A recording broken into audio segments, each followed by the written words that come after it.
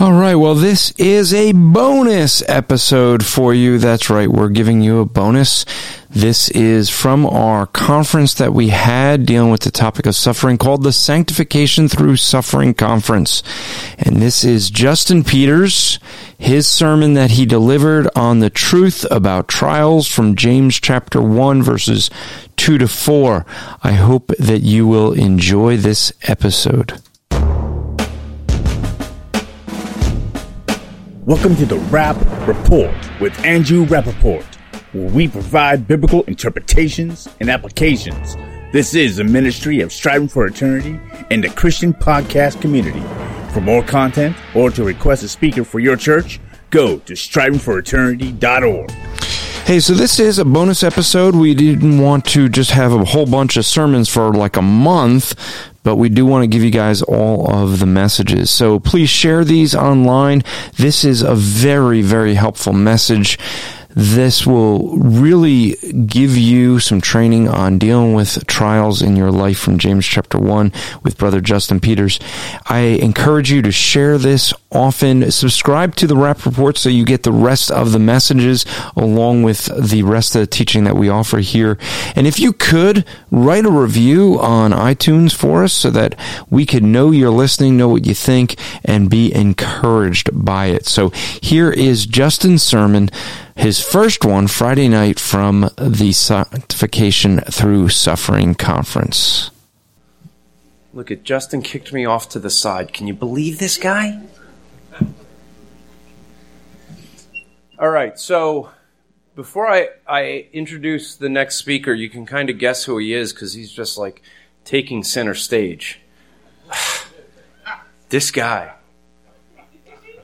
I could really embarrass him right now. Oh. All right, so let me encourage you, for those of you who have smartphones, how many people have smartphones? Raise your hand.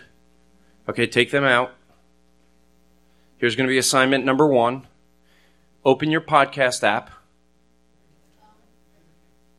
Already got what?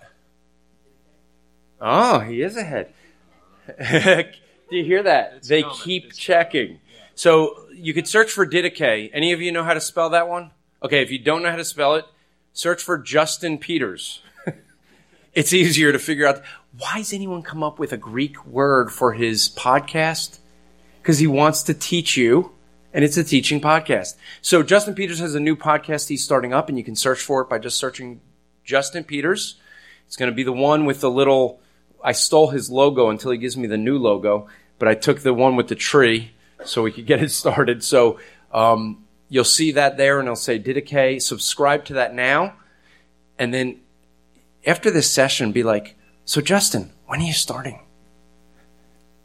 Lord willing, in a couple. All I'm waiting is on the intro and outro. Okay, raise your hands. How many of you want to hear his podcast?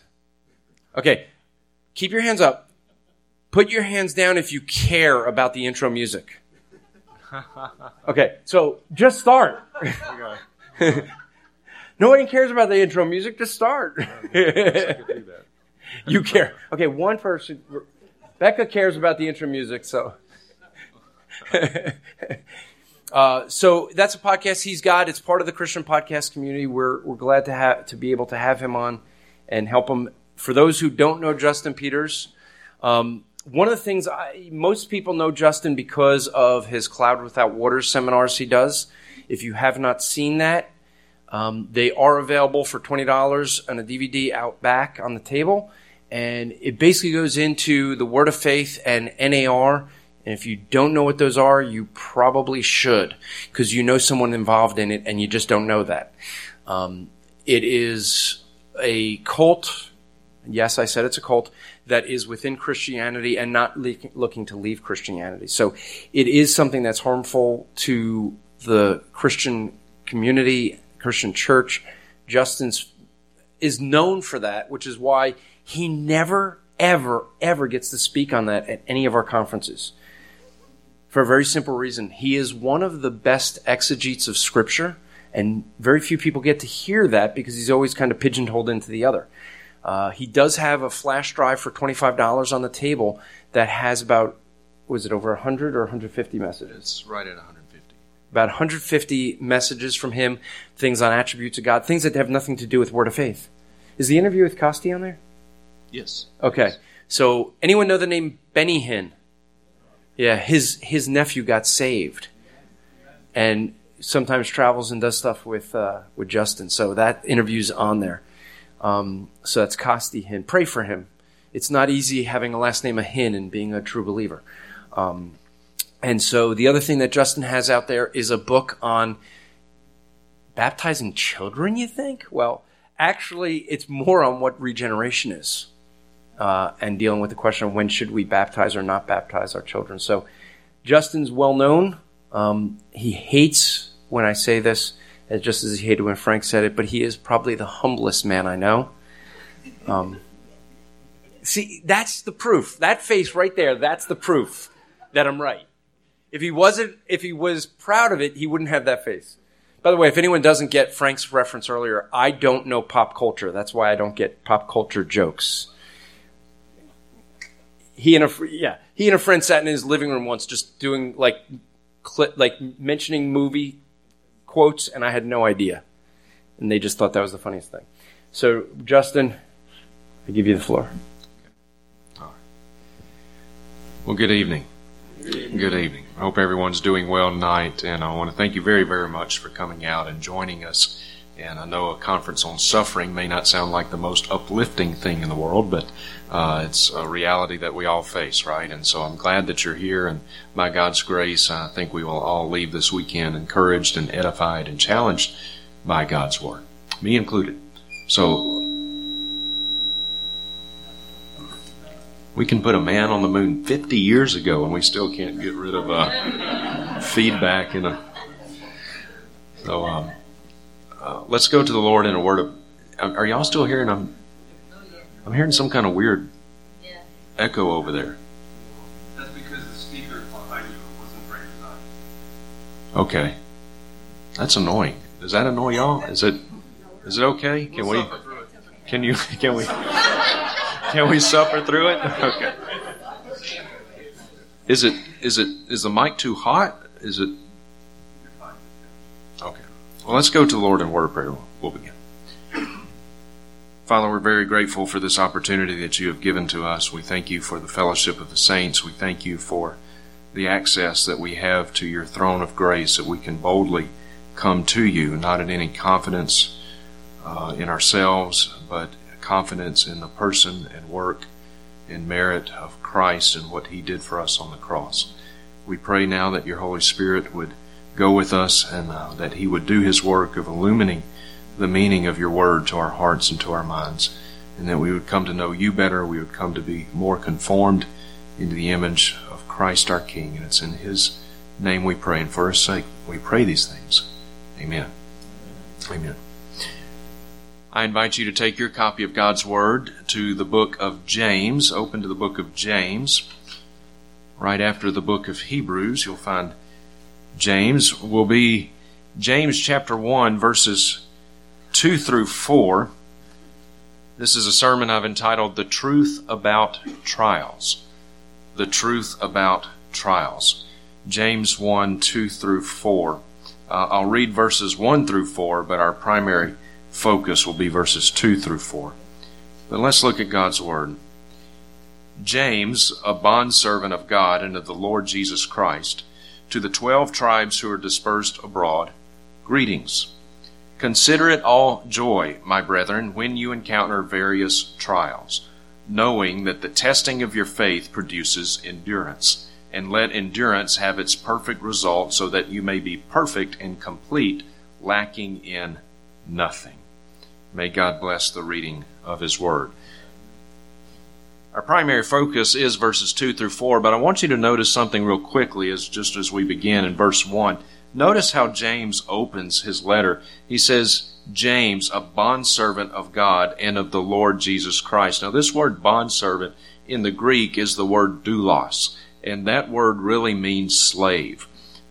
James is saying, I am the slave of God and of the Lord Jesus Christ. And this is a profound statement when you think about who James was. There's 4 different James mentioned in the New Testament. This is James, the half-brother of Jesus.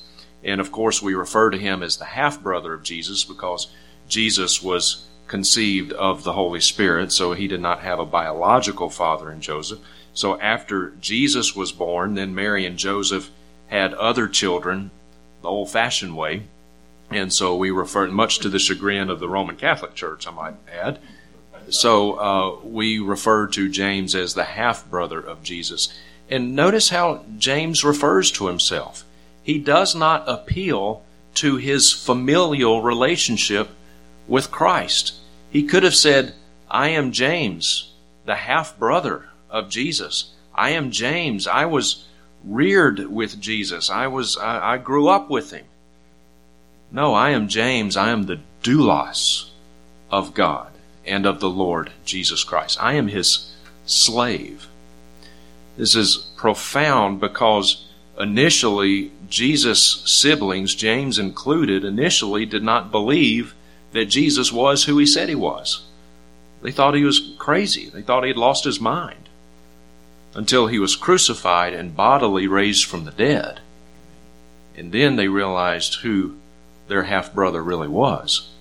And once James saw that, he came into a saving relationship with Jesus Christ. And then he knew that his most important relationship with Jesus was not as his half-brother, but as his doulos.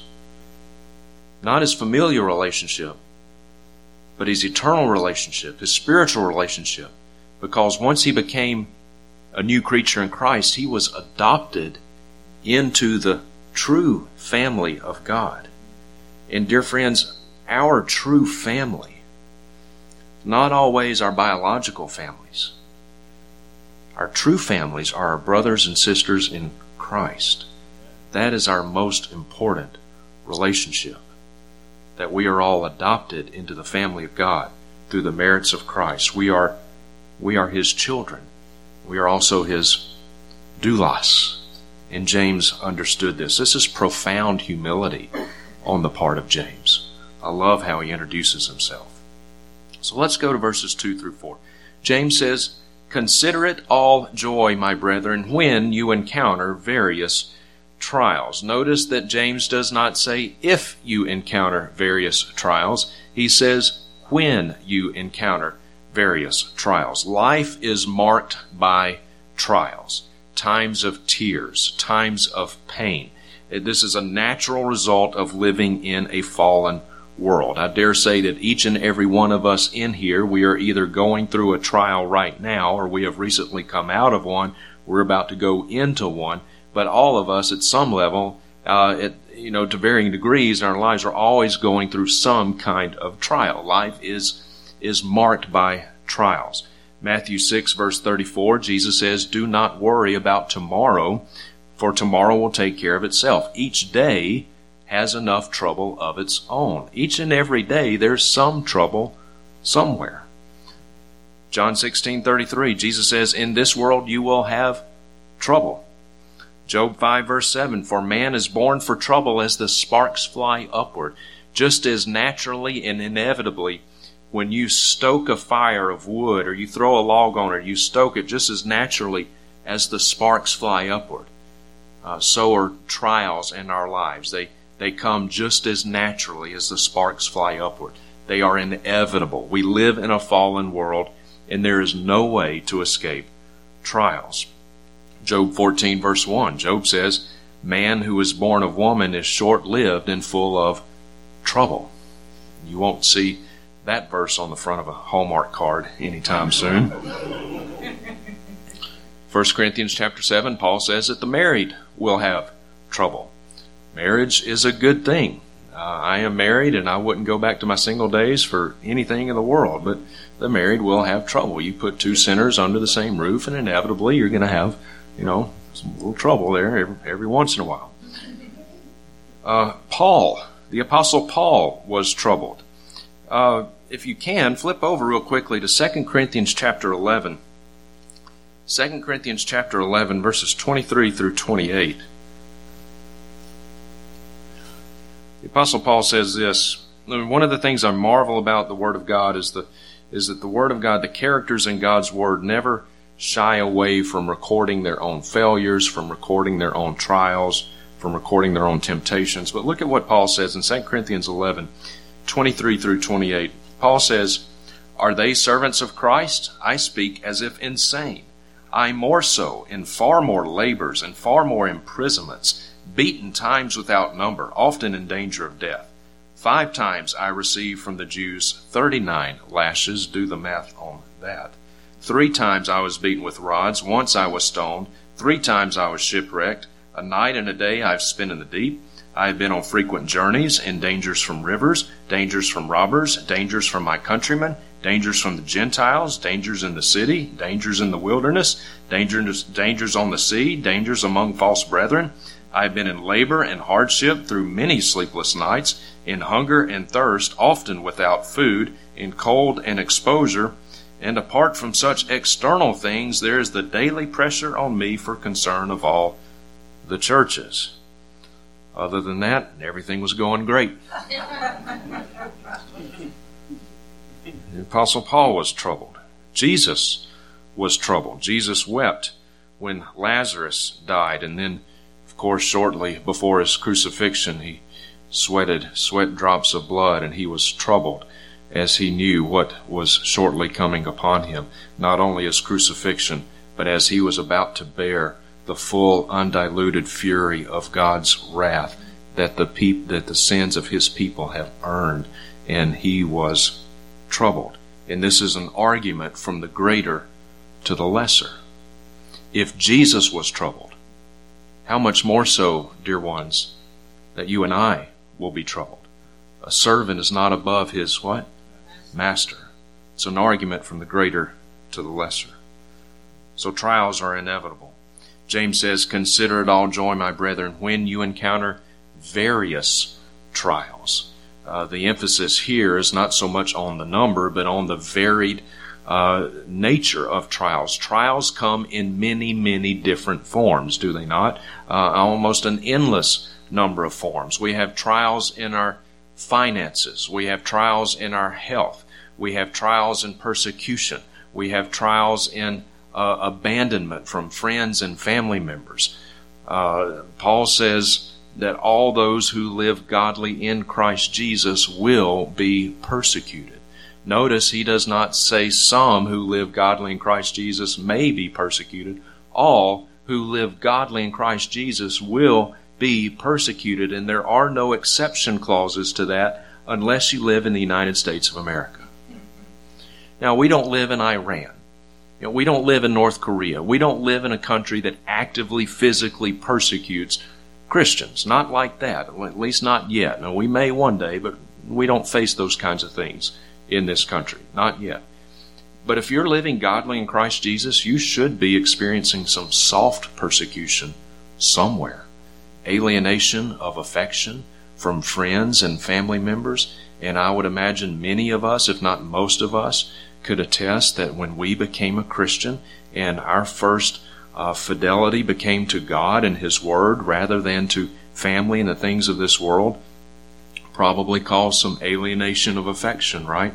Even from members of our own family, even members from our immediate family. And family members can be the hardest ones to speak the truth to, can't they? And it hurts, right? Because we love these members of our family. We love them. And we want them to know the same truth that we know. But oftentimes that causes tension, causes trials. So there are many, many different kinds of trials. Now I want us to look at the meaning of trials. The meaning of trials for us as Christians. A lot of people think that misfortune should only happen to the ungodly.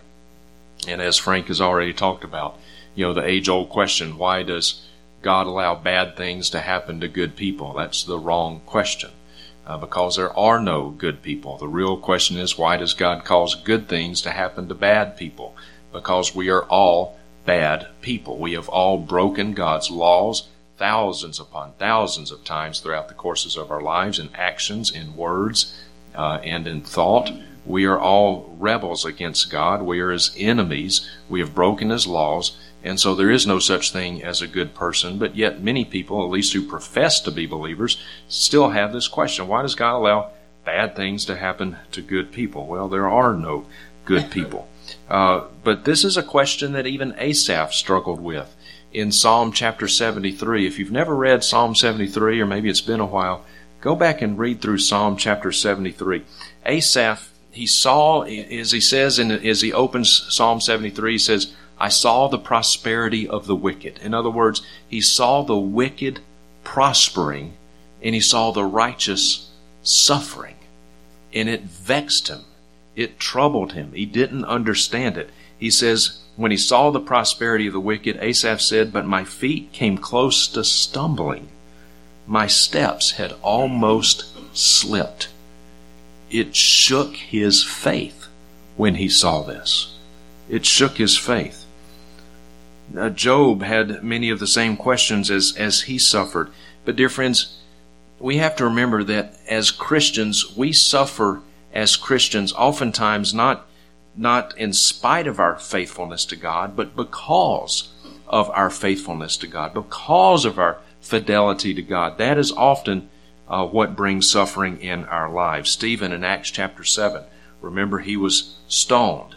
And right before he was stoned, he said that he saw the heavens open and he saw the Son of Man, Jesus, standing at the right hand of God. A very tender scene. It's almost as Jesus stood up ready to receive Stephen right before he was stoned. A very tender scene. Stephen was suffering because of his faith. All of the apostles were martyred for their faith in Christ except for John, and he was exiled on the island of Patmos where he died as an old man.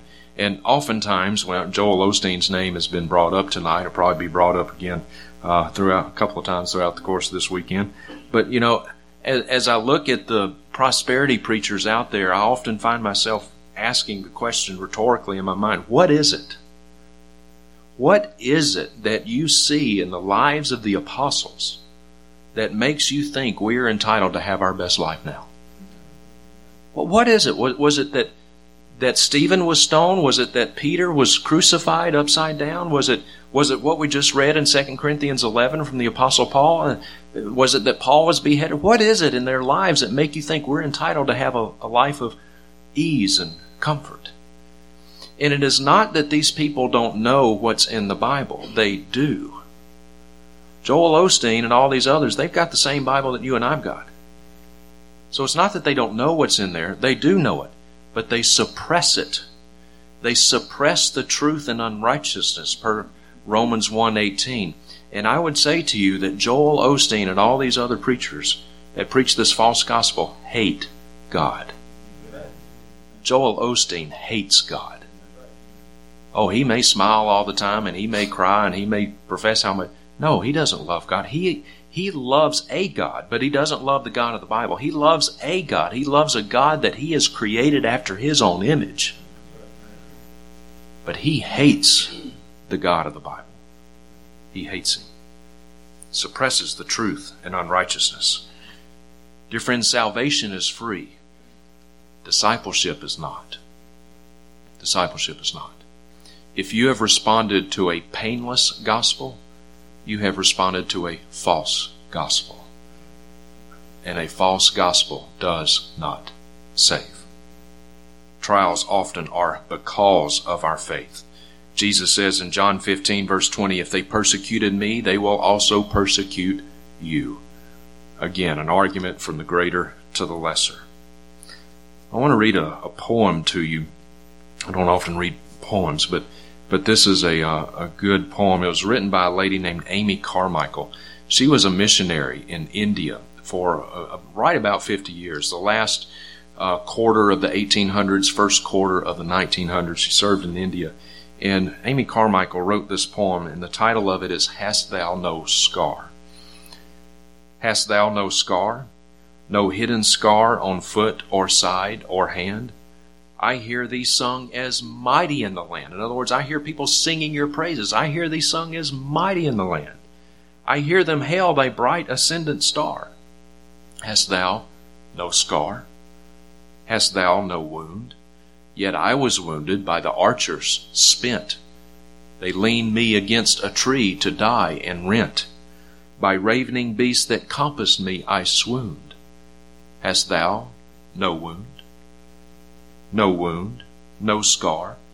Yet as the master shall the servant be, and pierced are the feet that leadeth me, but thine are whole. Can he have traveled far, who hast no wound, who hast no scar? Christ calls us to a life of suffering. Now I want us to look at the purpose of trials. The purpose of trials. One of the primary purposes of trials in our lives is to engender in us humility. To engender in us humility. The Apostle Paul writes of one such trial in his life. In 2 Corinthians chapter 12, verses 7 through 9, Paul says, "And because of the surpassing greatness of the revelations." What revelations were these? Remember, Paul said, "I know a man in Christ who 14 years ago, whether in the body or apart from the body, I do not know, God knows, was caught up to the third heaven." He was talking about himself. And he had been granted this magnanimous privilege of being caught up into the third heaven, the abode of God. And he says, because of the surpassing greatness of these revelations, there was given me a thorn in the flesh, a messenger of Satan to torment me, to keep me from exalting myself. In other words, lest I become exhausted, lest I become prideful about this privilege that God himself had granted to me, being caught up into the third heaven, there was given me a thorn in the flesh. Now this word thorn, it's a little bit of a weak rendering there. In the Greek, it's the word skalops. And skalops it's more than a thorn, it's a stake. This was not a hangnail. This was not a head cold. This was something that vexed Paul greatly.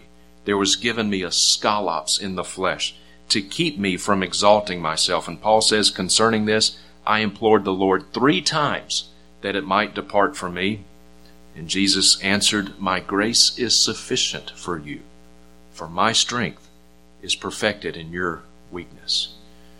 To keep him from exalting himself, God sent him a skalops, a stake in the flesh, to engender in the Apostle Paul humility. And dear friends, let us remember that this was the Apostle Paul. This was a man who wrote roughly, 25% to a third of the New Testament, depending on who you think wrote the book of Hebrews. And if the Apostle Paul struggled with pride, the man who wrote a lot of our New Testament, if he struggled with pride, you and I are going to struggle with pride. None of us is without pride. None of us. And I appreciate what Andrew has said, what he perceives of my humility. But, dear friends, I want to tell you, I know this because I know this theologically. None of us does anything with 100% pure motives. None of us with 100% pure motives, because we live in a fallen world. And because we live in a fallen world, we deal with fallen flesh and fallen desires and even fallen motives. And there's nothing that we do with 100% pure motives. I know, because I know theologically, as I'm sitting up here preaching God's Word to you, I'm not doing this right now with 100% pure motives. Now, I do my best to put to death the deeds of the body, Romans 8:13, and mortify the flesh and mortify those sins, but none of us can do it with 100% success this side of heaven. And so if Paul struggled with pride, you and I will struggle with pride. And there's nothing like a real trial to bring us to our knees and to engender in us real humility. God did it for Paul. He will certainly do it for us. So they serve to engender humility, number one. Number two, trials serve for our conformation. Not confirmation, conformation. They conform us into the image of Christ. Romans 8:28. And we know that God causes all things to work together for good to those who love God, not to the unbelievers, but to those who love God, to those who are called according to His purpose. For those whom He foreknew, He also predestined to become conformed to the image of His Son, so that He would be the firstborn, the preeminent among many brethren. Notice what Romans 8:28 does not say. Romans 8:28 does not say that all things are good. Because let's face it, all things are not good. It's not good when someone is left a quadriplegic after a car accident. That's not a good thing. It's not a good thing when a child gets cancer. It's not a good thing when 2 boys drown on the same day. That's not a good thing. So all things are not good. But God does cause all things to work together for the good. Somehow, in God's providence, in ways that none of us can understand, He does work out all of these things that in and of themselves are not good. He works them out altogether for the good to those who love Him. Trials conform us into the image of Christ. They conform the student into the image of his master, Jesus. Psalm chapter 119, verse 71. A good verse to know. Psalm 119, verse 71. David says, "It is good for me that I was afflicted, that I might learn your statutes." Put that verse in your prosperity pipe and smoke it.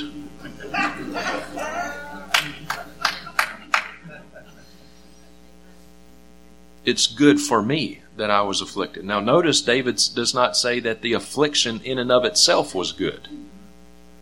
Because the affliction, whatever it was still resultant from a fallen world. So it's not that the affliction in and of itself was good, but it was good for him that he was afflicted. Why? So that I might learn your statutes.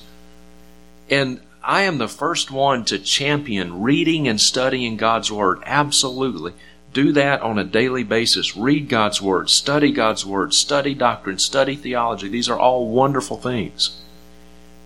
But there is something about going through a trial that makes these things that we know intellectually become very real in our lives in an experiential way. There's something about a good trial that makes that doctrine and theology become very real, very practical, very tangible in our lives. Charles Spurgeon said, "I am certain that I never did grow in grace 1/2 so much anywhere as I have upon the bed of pain." Going through a trial makes that doctrine and theology real. It is good for me that I was afflicted, that I might learn your statutes. James says, knowing that the testing of your faith produces endurance. Trials produce humility. They conform us into the image of Christ, and they also produce in us endurance. They test our faith, and it produces endurance.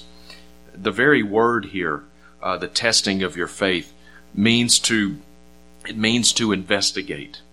It means to find out. And there's nothing like a good trial that will investigate us, right? It will find out who we really are. Find out what we're really made of when we go through a trial. It's easy to be faithful to God. It's easy to be a Christian when everything is just going swimmingly, right? You know, when everything is just sunshine, lollipops, and unicorns. You know, it's easy to claim to be a Christian. But when a trial comes, then that's when it gets real. That's where the rubber hits the road. To find out what we are really made of. And oftentimes God will bring trials in our lives to find out what we're really made of. Not in the sense that He doesn't know already, but it will investigate, it will expose us for who we really are, and we will see what we are really made of. Testing was a familiar theme to these Jewish readers. They were very familiar with the Old Testament and a lot of trials, a lot of testing in the Old Testament. Of course, Abraham was probably one of the penultimate examples of one who was tested. I can't imagine a more acute test of my faith than what God told Abraham to do. Take your son Isaac up there and sacrifice him. I can't even comprehend that. Abraham passed his test. Israel was tested. Not so much. They failed. They wandered around in the wilderness for 40 years. They failed their test. So testing was a very familiar theme to these readers, and they would have understood exactly what James was saying. Dear friends, a true Christian will be driven to his knees through a real trial. Trials bring us as Christians face to face with our own frailties, right? It's been said that spiritual growth, I think it was A.W. Pink who said this, spiritual growth is a growth downward. When we have a lower view of ourselves, then and only then will we have a higher view of God. There is an inverse relationship between how we view God and how we view ourselves. The more we think of ourselves, the less we're going to think of God. The less we think of ourselves, the more we should think about God. Now, I'm not saying we deny who we are in Christ, not at all. What I am saying is that we have got to remember how completely, utterly, completely dependent we are upon God, the indwelling of His Holy Spirit. We need to remember how frail we really are. The lower view we have of ourselves as Christians, the higher view we will have of God. And the fires of trials burn up false professions. They burn up false professions. Not to pick on Joel Osteen, but to pick on Joel Osteen. You know, his church, quote unquote, and I say quote unquote because it's not a real church and he's not a real pastor, but Lakewood Church, you know, he pastors Lakewood Church, so we'll use those terms for lack of better ones. Largest church in the United States of America. Largest church in the United States of America. But I guarantee you, if and when real persecution does come to this country, if we ever get a taste of what our brothers and sisters in Christ in places like Syria and Iran and North Korea are facing, you mark my word, when that day comes, Lakewood Church will go from the largest church in the United States of America to where you will be able to hear a pin drop on Sunday morning in Lakewood Church. Because they have no theology for suffering. And that place will be a ghost town if real persecution does come to this country.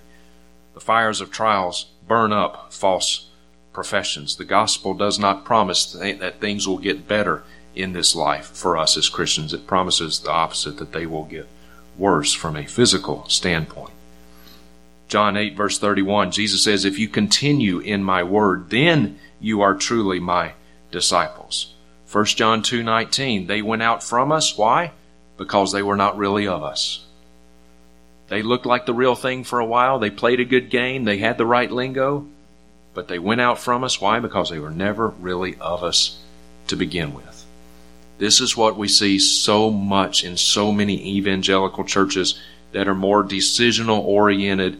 And you know, you can play 20 stanzas of Just As I Am, and you can manipulate people's emotions, and you can have the fancy music and the fancy lights, and you can send kids off to a week of youth summer camp or whatever it is they call it. I remember I used to do this as a teenager. We'd go off to some destination for a week or so as in the youth group, and we'd play, you know, Michael W. Smith songs, and we sing Friends Are Friends Forever, and we'd get all emotional and cry and slobber all over one another and come back on this, you know, spiritual high. But then the next week, where is it? It's gone.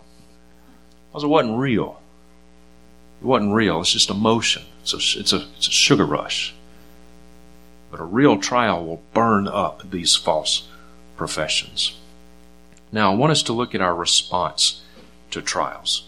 How does James say we should respond to trials? James says, verse 2 again, consider it all joy, my brethren, when you encounter various trials.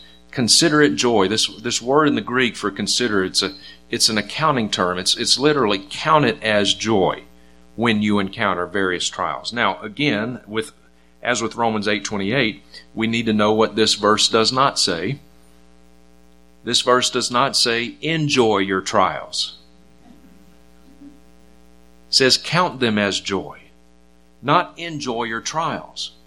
Because, dear friends, trials are not enjoyable. That's why they're called trials. By definition, they're not enjoyable. And please, please don't fall into this hyper-spiritual trap that if you're going through a trial right now and you're not enjoying it, that there's something wrong with you. Don't fall into that trap. You're not supposed to enjoy trials. That's why they're called trials. And I've heard a lot of people say, well, you need to enjoy your trial. No, you don't need to enjoy your trial. You're not supposed to enjoy your trial. You know, and all of us have many different kinds of trials, and just one trial in my life is probably that which is most visible with me. Yeah, I'm crippled. I was born with cerebral palsy. It's a trial in my life. I used to say it was a blessing, and I guess in a sense it is, but you know, I'm not going to sit up here and be all hyper spiritual and say that my cerebral palsy doesn't sometimes get to me. You know what? It does. And there's not, you know, there's some days I just don't feel like being crippled that day. You know, and I'm not bitter about my handicap. But yeah, there's times when I wish I could do things more easily than what I can do them. And it's not always easy. You know, and I don't always enjoy it. But I'm not supposed to. You're not supposed to enjoy your trial. Can you learn from your trial? Yes, absolutely. Can you be more conformed to the image of Christ through your trial? Yes, absolutely. It doesn't mean we enjoy them. James says, count it as joy, knowing that through the trial there can be joy in the midst of that trial. And knowing that no matter how severe the trial may be, it is still temporary. And there can be joy in the midst of the trial, and there will certainly be joy on the other side of the trial, whether we realize the other side, the other end of the trial, and on this side of heaven or on the other.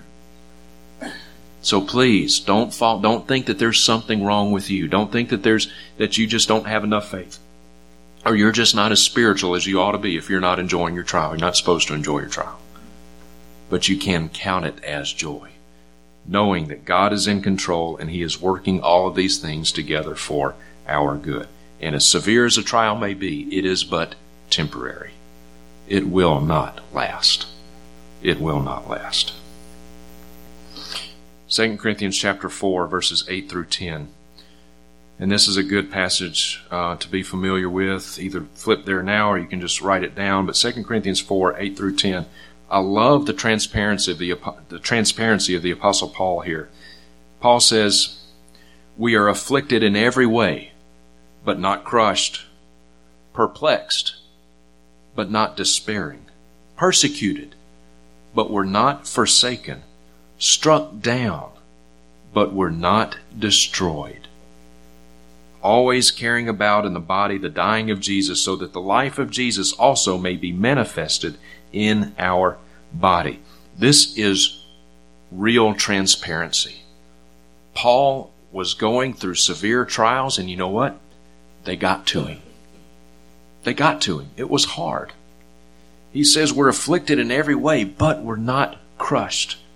We're perplexed. So I don't understand what's going on here. He was confused. He was perplexed, but not despairing. Persecuted. But in the middle of that persecution, Paul knew he was not forsaken, struck down, but not destroyed. You ever heard someone say, in fact, I saw a book by this title just last week or so, a couple weeks ago in the airport. The title of the book is Too Blessed to Be Stressed. What a stupid thing to say.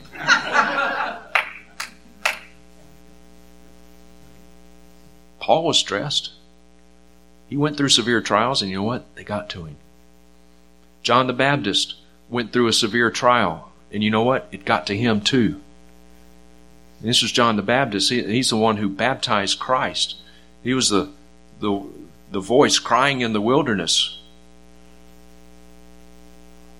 And he found himself in a prison cell. And Jesus' earthly ministry wasn't turning out the way he had envisioned that it would. And he found himself in a dank, dark prison cell, just about ready to have his head lopped off. Things weren't turning out the way he thought that they would. And you know what? It got to him. He sent a question from his disciples, through his disciples, to Jesus. And the question was this: are you the Messiah? Or should we be looking for somebody else? It got to him. His faith wavered. The Apostle Paul's faith wavered. Asaph in Psalm chapter 73, he says, my feet came close to stumbling. My steps almost slipped. His faith wavered.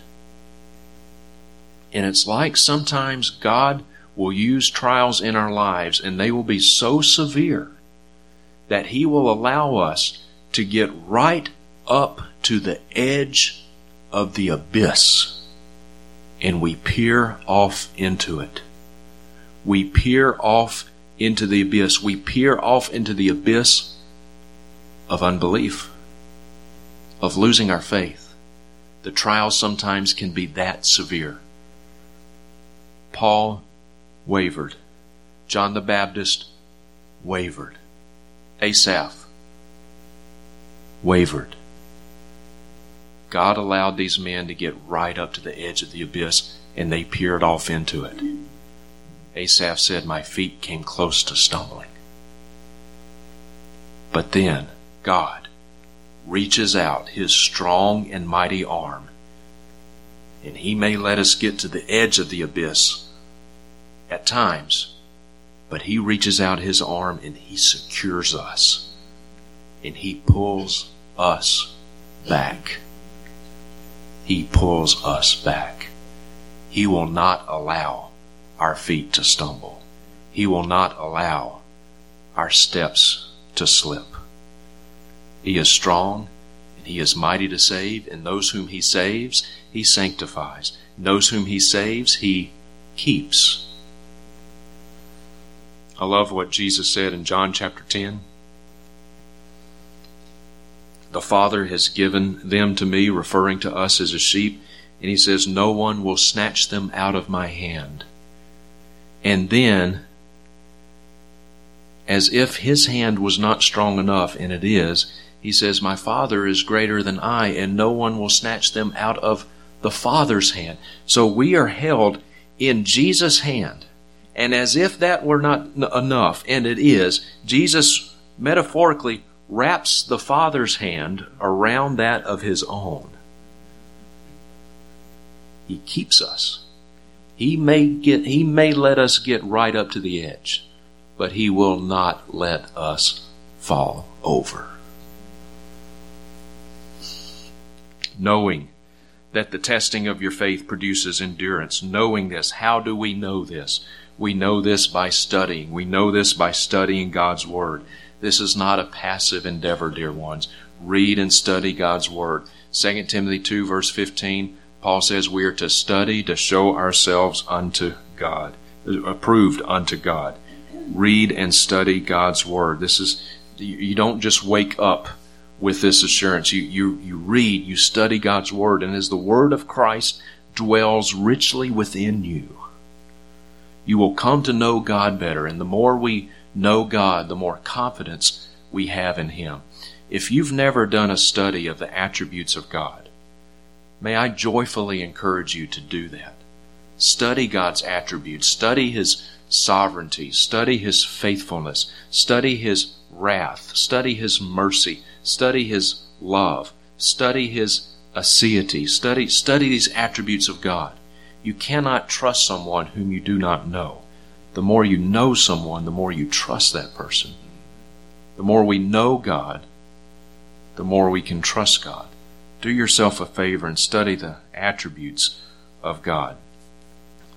Peter, the Apostle Peter, writes in 1 Peter chapter 5, 6 through 7, in keeping with this theme of God keeping us.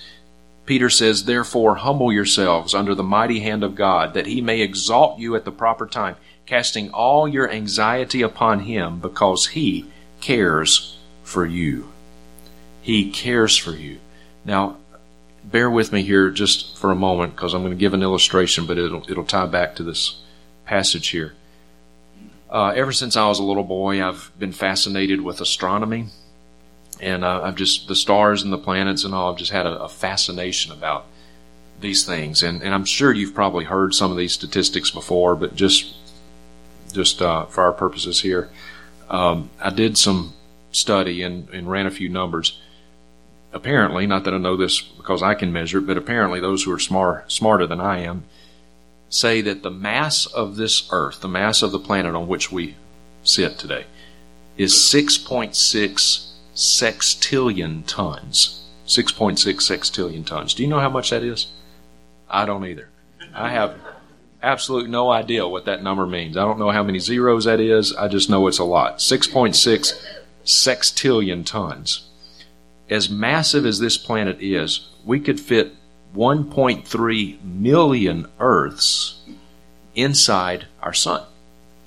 1.3 million Earths inside our sun. And our sun is just an average-sized star. There are stars out there that are far, far bigger. In fact, there's a star named Canis Majoris. You could fit 9.3 billion, with a B, suns inside Canis Majoris. 1.3 million Earths in the sun, 9.3 billion suns inside this one single star named Canis Majoris. And that's just one star of billions of stars in our own Milky Way galaxy. And that's just one galaxy. How many galaxies are there? We don't even know. Hundreds of billions at least. We don't know how many galaxies there are. And I say all that because of what Peter says here. Because he cares for you, we can cast our cares upon him, cast our anxiety upon him, for he cares for you. Do you know how this literally reads in the Greek? Literally, because he cares for you, it says this in the Greek, literally. It matters to him about you. It matters to him about you. The one who spoke all of the universe into existence with a scope that the human mind cannot even begin to comprehend. Incomprehensible size, incomprehensible order, incomprehensible precision. And he spoke it into existence. He did all that. And it matters to him about you.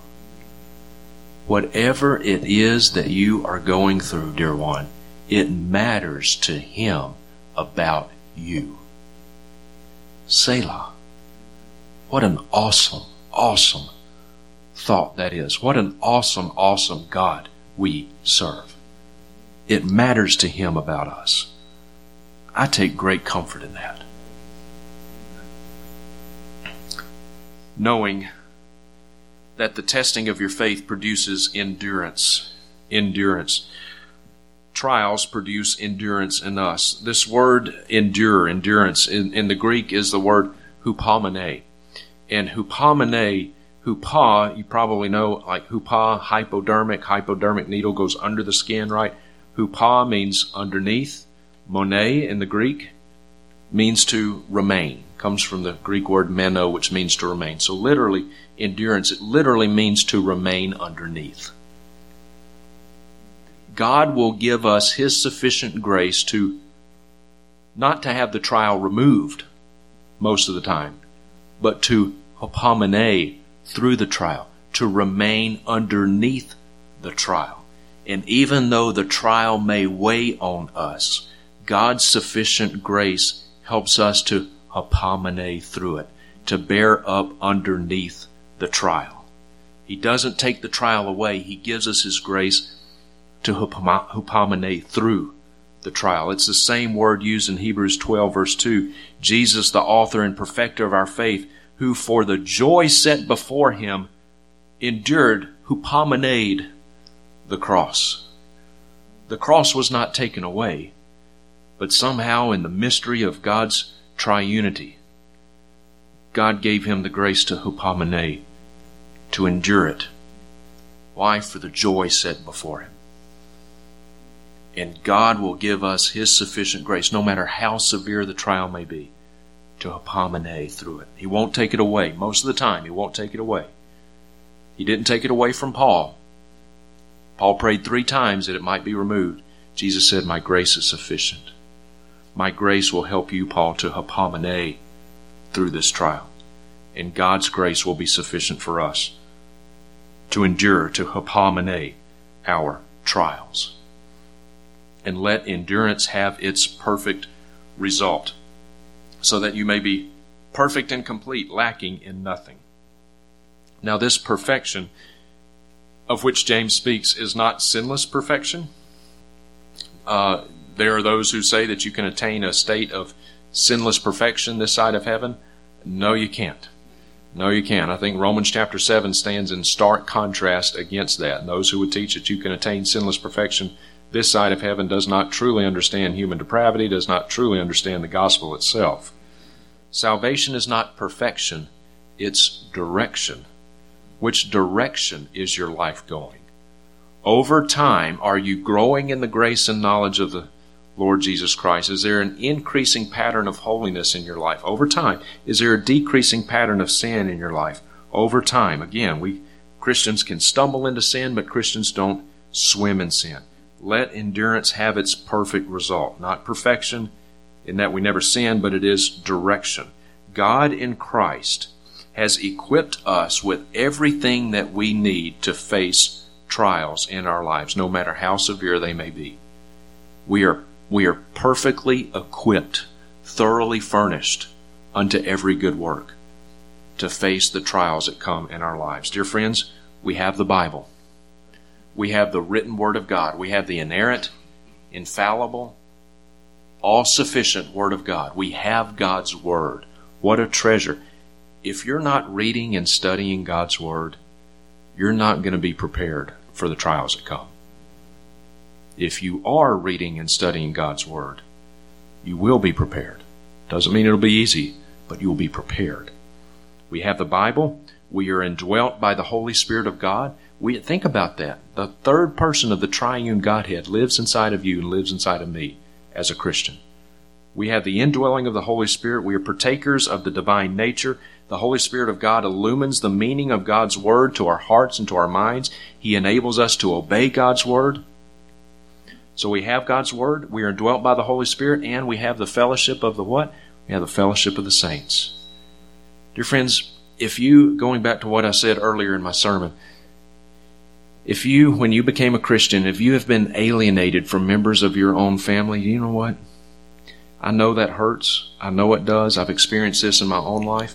But when you became a Christian, you gained family all around the world. You have millions upon millions of brothers and sisters in Christ who have a closer relationship to you than do members of your own blood family who are not saved. And one of the joys that has been mine as an evangelist, I have been able to travel to different countries, and it doesn't matter where I am. I've been in 25 different countries. And it doesn't matter where in the world I am. When I am with like-minded believers in Christ, there is an instant bond there. There's an instant fellowship there. There's an instant kindred spirit there. There's an instant love there. No matter what country I'm in, what culture I'm in, doesn't matter what language is spoken. And you know what else doesn't matter? Doesn't matter what color their skin is or mine is. I don't care what color their skin is. They don't care what color mine is. Why? Because we're family. We're family. We have been adopted into the family of God through the merits of Christ. We have family all over the world. We are thoroughly equipped to face the trials that come our way. The Bible, the Holy Spirit, the fellowship of the brethren. And I'll close with this. Peter says in 1 Peter 1, 6 through 7, Peter says, "In this you greatly rejoice, even though now for a little while, if necessary, you have been distressed by various trials, so that the proof of your faith, being more precious than gold which is perishable, even though tested by fire, may be found to result in the praise and glory and honor at the revelation of Jesus Christ." So why do we go through trials? Ultimately, dear friends, here's why we go through trials.